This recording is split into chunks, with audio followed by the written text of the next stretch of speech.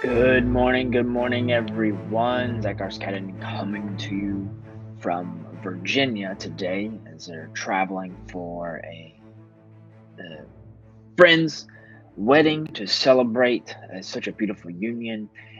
And today we want to continue on our journey of looking at the story of Josiah as he comes back into alignment and grieving and as we saw yesterday, repenting for the sins of the nation. And we want to go further and dive deeper into the scriptures here today as we look at the journey that he went on and we see now that time to inquire of the Lord. As we get scripture, we see here the let me make sure I pull this up. Here we go. Okay, we see the journey here of Josiah in verse 12, where it says, the king commanded Hilkiah the priest, Hilkiah son of Shaphan, Akbar. We read this yesterday, but we see here in verse 13. So he commands the king to go in and inquire of Lord. He says here in 13, go inquire of the Lord for me and the people in all Judea concerning the words of this book that has been found for the great. Let me make sure I get here. Okay. For great is the wrath of the Lord that burns against us, because our fathers have not listened to the words of this book, to do according to all that is written concerning of us. And there we see there in verse 13, go inquire of the Lord. As Josiah asks the high priest to go on his behalf before the people of Judah to seek the inquire of him, and how important is that in today's day and age. Then the prayer point is inquiring of the Lord was a strong war that David used in his day, and it has great power for those today who have an ear to hear what the Spirit is saying to us. And ultimately we want to is ask the Lord to open your ears and inquire of him anew and afresh. And how important is that for everybody in today's day and age, ahead of the midterms, if they haven't voted, to seek the Lord for what his will is for their life as we are made God, and we can cast our vote with an identity of the Lord to bring about a representation of him through our vote. Now, with that, we want to today give some updates, but then also look at some stories about where some clarity and discernment is a possibility and can come in for some people. And first, we want to start with the news that in the Israeli election, they have around 100% of the vote of the initial counting of the vote cast, and you are seeing now that the current prime minister Lapid has conceded his defeat and spoken to Netanyahu, who told his people within his cabinet and his party to begin the peaceful transition of power, which is a good thing, as you're seeing it being reported here from the Jerusalem Post and the New York Post, excuse me. So we're seeing the official word come down. It won't be official, quote unquote, until it goes before the voting board. Similar to the here in the United States. It's got to go through the official vote, then it's got to go to the electors, and then it gets finally pushed forward. And then one thing to watch for in the days ahead is there is a dispute around some of the numbers of the falling line of the different parties. So you have majoritively, most polls are showing that Netanyahu and his allegiance will get 64 seats. There is somewhat of a dispute around how much the far left and the Arab sectors will actually get, as there's differing polls from people that are showing that the far left get between 45 and 51 seats, and then the Arab bloc gets 5 to 10. That could play out huge in the days ahead and for the state of Israel. And so that seems like a small little portion, but that could be a huge thing. They could block some more things, the far left could, in trying to prevent what the people have voted for, or more so, what Netanyahu's party would be doing. So that'll be something interesting to watch over the next few weeks. The final vote isn't officially set to come down until November 9th. So they have a few days to make this peaceful transition ultimately, and then really outline the details within this election results. Okay, now we want to get into some things that we want to pray for and inquire of the Lord more so for people to have a discernment on. And they obviously evolve around things happening domestically here, but their comments, some comments being made and actions being made by this president and other politicians here around the country. So, first story we want to bring up in looking at why it's important to inquire of the Lord and have an ear to hear what the Lord is saying. So, there was a speech the other day that President Biden gave on the campaign trail out in San Diego, and he made the comment of saying, yes, we're going to free Iran, because there were protesters, or more so supporters of Biden and of the Iranian people, holding signs there. And so when you first read this headline, you could say, well, what does the president mean? Does he say we're going to get involved in Iran? We're going to kind of push back against the idea of them attacking us? Does this mean we're going to get into a war? That's reading into it a lot, and some people might see that and jump to that conclusion, especially if they're not Biden fans. But when you actually read the story, again, it's what I like to call a nothing burger, where it's just him being a politician, saying comments made by those in attendance of the campaign rally. And it means, most honestly, most likely nothing. Now, obviously, there is a potential threat for things happening with Iran if they were to do something, but that's where you have the administration and military leaders to advise the president, and that's where discernment needs to come in. Is if there is reality, is pray for those who are advising the president, because he's going to have to take an account for what he's doing. And so when you see that, it's like, oh, okay, he's going to free Iran. Well, he's just saying that. So it's really a nothing burger there. Okay, next. Now, this one has a little bit more weight, is because it's quite interesting coming from a news organization. So NBC historian comes out and says, if GOP wins, our children could potentially be arrested and conceivably killed. He goes on further to make statements about how there will be those, um, there are signs that may happen. May God forbid us, that losers will be declared winners by fraudulent election officers or secretaries of state candidates or governors or state legislatures. Which, it's quite interesting, is now you're having somebody come out and be an election denier before the election because he thinks elections may go against the way that he wants, in a way against the way the president wants. When he just gave a speech, the president just did, attacking Americans and saying things there.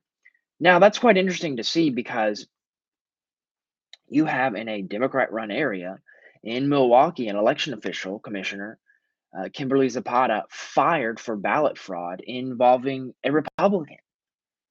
And so, is if we're just going to sit here and say that, well, everything everybody in leadership does is 100% correct. Well, here's a story.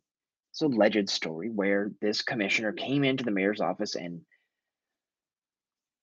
pretty much admitted to illegally requesting military ballots and sending them to the home of State Representative Janelle Brandtjen, a Republican from Wisconsin. And so, what's going to happen? There's going to be an investigation if this is actually true or if this is not. So, does this mean that there are nefarious actors only from those on the right, or from those on both sides? And are there problems and things that could possibly be looked at from either side? And that's where discernment and inquiring of the Lord will be necessary for the days ahead and not pushing our own agenda. And this is what we mean by um, checking our emotions at the door. Is sometimes we have to inquire of the Lord and wait for the truth to come out.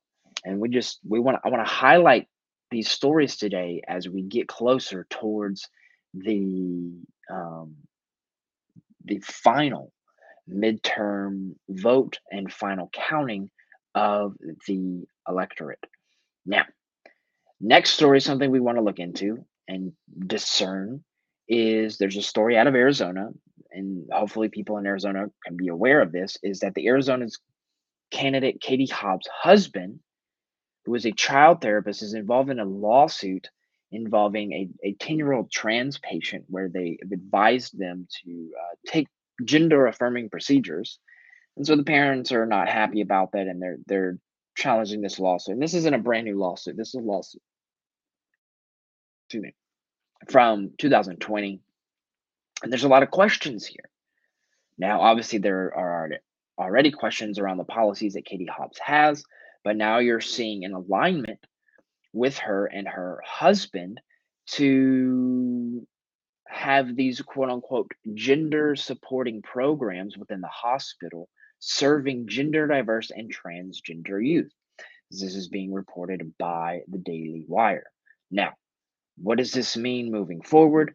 I think if you're waiting for something like this to drop about a political candidate, um, there needs to be more of a prayer for the actual discernment involved here. I think this is just another thing on top of everything that is now being revealed, and one of the bigger things to really discern for, and this will affect more people, um, and more people as time goes on. The issue around and the legal case, the Golden Court case around the Biden's administration actions on the student loan forgiveness program.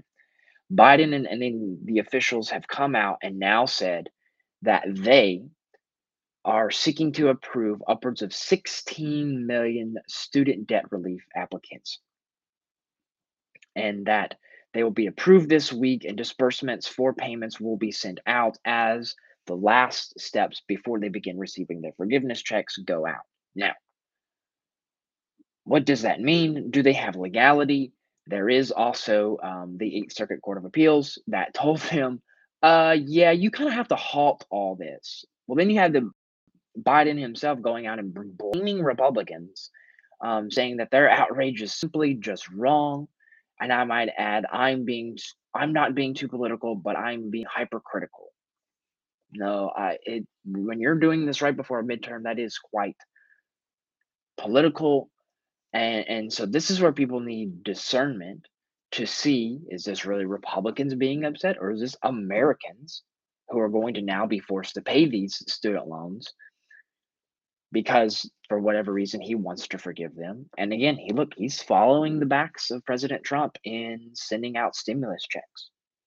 So there is some discernment that seems there. He also goes on to really just blame Republicans for the aspect that, well, if Republican officials get their way, the Daily Wire is reporting that then now the monthly cost of Americans will dramatically rise when student loan payments resume next year. The reality is that payment has always been there. Now, just because the government freezes it doesn't mean that it just supposedly went away and they didn't have to pay it, because I myself am included in that. Is, there's no one knocking at the door lately been saying, hey, make your student loan payment, make your student loan payment, otherwise, you know we're going to put a lien, all these aspects that they could possibly do. Now, do they know? Because it's the government, and for whatever reason they don't tend to do those things when involving student loan. You can just have it go out and into eternity and never pay it back, possibly. Now, it's hypothetical. Some people may take that advantage, some people may not. And the reality is look, these student loans are there whether they freeze the debt payment or not. Like, it didn't just magically go away. Like, I could log into my portal and yeah, the debt's still there. So it didn't just magically go away. So this is something that people need discernment of and wake up on. in reality, because the issue is this, is that you're seeing now more and more Americans seeking the government because of things that happened during COVID, who in the past might not have leaned towards asking for stimulus packages, handouts from the government, who now are. And more polls are starting to come out and show this. There's a Newsmax poll that came out and show of the respondents, roughly 63% of the respondents agree that Uncle Sam should issue another round of stimulus checks to battle inflation, including 42% of these respondents who strongly agree. You also have other polls later that from other organizations that also show that um, what is it? ABC News and Washington Post poll found that 84% of show that the economy is their top concern. And I point this out because Chris Reed had prophetic in the dream, one of his big dreams back from, I believe, April, where he saw the news headlines and the story of Americans begging for handouts. And this speaks to a bigger issue on both the right and the left, the quote unquote wealthy, middle class, and poor, however you want to define that, of Americans seeking just poor Americans, people who might be struggling to get by, but even people who want these handouts, because these student loan forgiveness debts show that the top 20% are the majority of the people who actually have these student loans because they're for graduate degrees. So the reality is Americans, the church, as some churches even took stimulus packages during the PPP loans and etc., of have a decision to make of whether the realities of taking government handouts is a positive or negative thing. And there are intellectual arguments for and against it. But the question is are we discerning? Are we seeking the Lord for what he says? Are we seeking the Lord to determine what is best for our scenario? And there can be a nuance of answers, but the reality is at the end of the day, it is truth and full wisdom comes from the Lord. And we have to ask ourselves is, in the past, were we seeking the Lord when we took those stimulus? Was it something he wanted us to do or not? And in the days ahead, it will become even more and more increasingly important for us to inquire of the Lord to discern the times and seasons that we are in, and for them to be able to make, for us all, myself included, to be able to make these decisions on what the Lord would want. And then last thing is, there are a lot of things happening over the last several weeks, and talked about the legitimacy of polls this week, of how they may or may not be accurate. But what you're seeing in some states, and I'll end on this, is that what the enemy meant for evil, or what certain politicians think is the best idea, is not. Focusing on abortion, ignoring the issue of closing down schools, ignoring crime, and a host of other issues, ignoring the real issue of the energy problems, is coming back to bite people in the proverbial butt. And what we're seeing now is that you're having people who are pushing an agenda. It's their plans and their actions are falling apart. And the big story, something very interesting to be aware of, and I think is bearing some fruit on the realities that people are discerning, and they're looking at the realities of what is going on, and they're waking up from their slumber, is that you have a Michigan Democrat who once had an 18-point lead now be put in a position of being vulnerable. 18 points. That is huge. That means you have a solid voting bloc who will vote for you, who likes you, who agrees with you. But what changed? And this happened weeks and weeks before. And then Liz Cheney decides to show up. And now the polls are saying that, well, she is in a very vulnerable position. And what happened is that there is a district congressional race with Representative Elisa Slotkin who is now in a really neck and neck with her Republican challenger, Tom Barrett.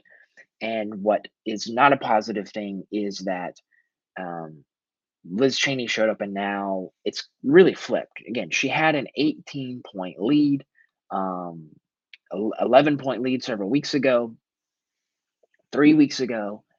Back in September, it was an 18-point lead, and now it's neck and neck. That's huge. That means Americans are waking up for whatever reason to the stances that these politicians are making of pushing for abortion. When we've talked about at length how this is a positive thing for people who will ask the simple questions of what do you mean when it comes to where they stand on abortion. What do they want? Do they want 9 months? Do they want 6 months? Do they want past the time of birth to be able to abort a living human being or not? And you have Planned Parenthood throwing money at this, Democrats throwing money at this, and this is a losing thing. And so that is a very positive thing. That's a positive thing I want to end on.